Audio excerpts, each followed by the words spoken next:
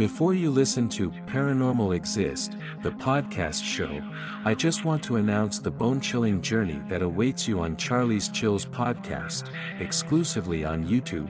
Search at CharlieSchills. Subscribe, and embrace the darkness that awaits.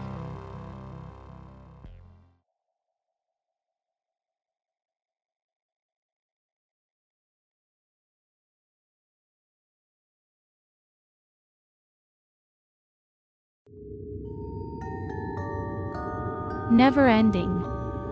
An experience from Belgium. The things which I am going to tell you has happened in my parents' home, which is built approximately 20 years ago in the countryside. There is something there, has been following me from a long time until now, and I really don't know what to do anymore. When I was a little girl, my mother was always feeling sick. She had terrible headaches, vomit constantly, and no one could ever find out what was wrong with her.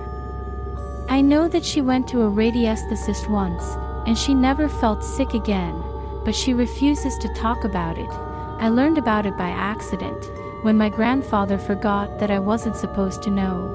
I think it was after my mother, even she felt better, the thing that was attached to her decided to harass me instead.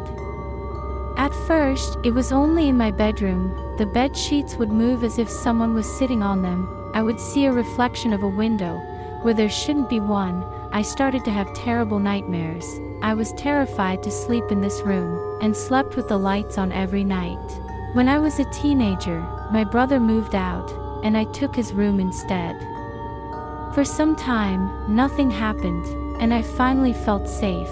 But it didn't last. Soon enough it came back. When I went to university, I was so relieved to have a dorm, where I finally wouldn't have to worry. Once again, at first everything was okay. But when I went back to my parents' place for the holiday, it started to get awful. My mother used my first bedroom as a small upstairs living room, and she exposed a few Matryoshka dolls there.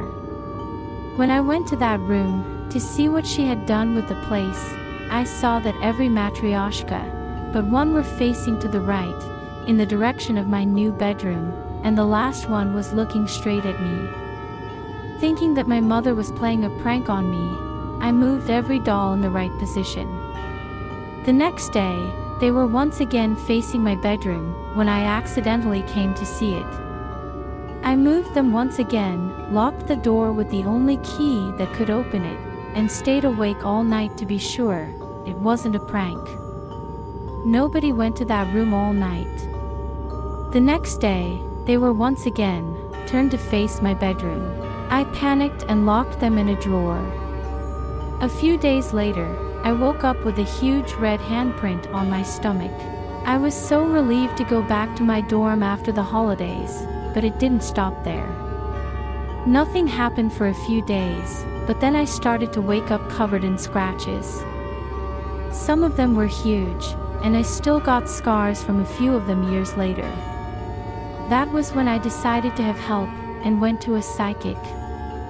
I don't know what she did, because she didn't want to work when I was in the same room, but once again everything was quiet for a while, before getting worse. Mirrors and paintings would fall on the floors when I was in my dorm, and my nightmares were worse than ever.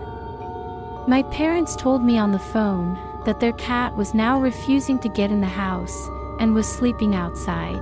I went to a second psychic, who told me that she couldn't do anything without putting herself in danger, and refused to help me. I went to a third one, who told me that there was something attached to the women in my family, and that refused to let me go. She told me that it would try to bring me back to my parents' home every time, when I would try to go away, and that it was angry at me if I stayed away too long. She believed it had been human at one time, but she wasn't so sure about it. She couldn't help me either, and I finished my studies with that thing attached to me. Now I got my degree, I had to go back to my parents' home, because I found a job in neighborhood. It went just as well, as you can imagine. But when I am moving to my own house in a month, I am afraid it is going to follow me there as well.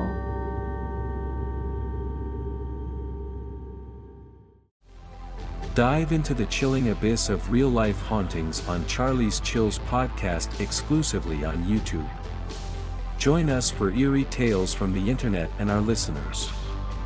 Search in YouTube for @Charlieschills.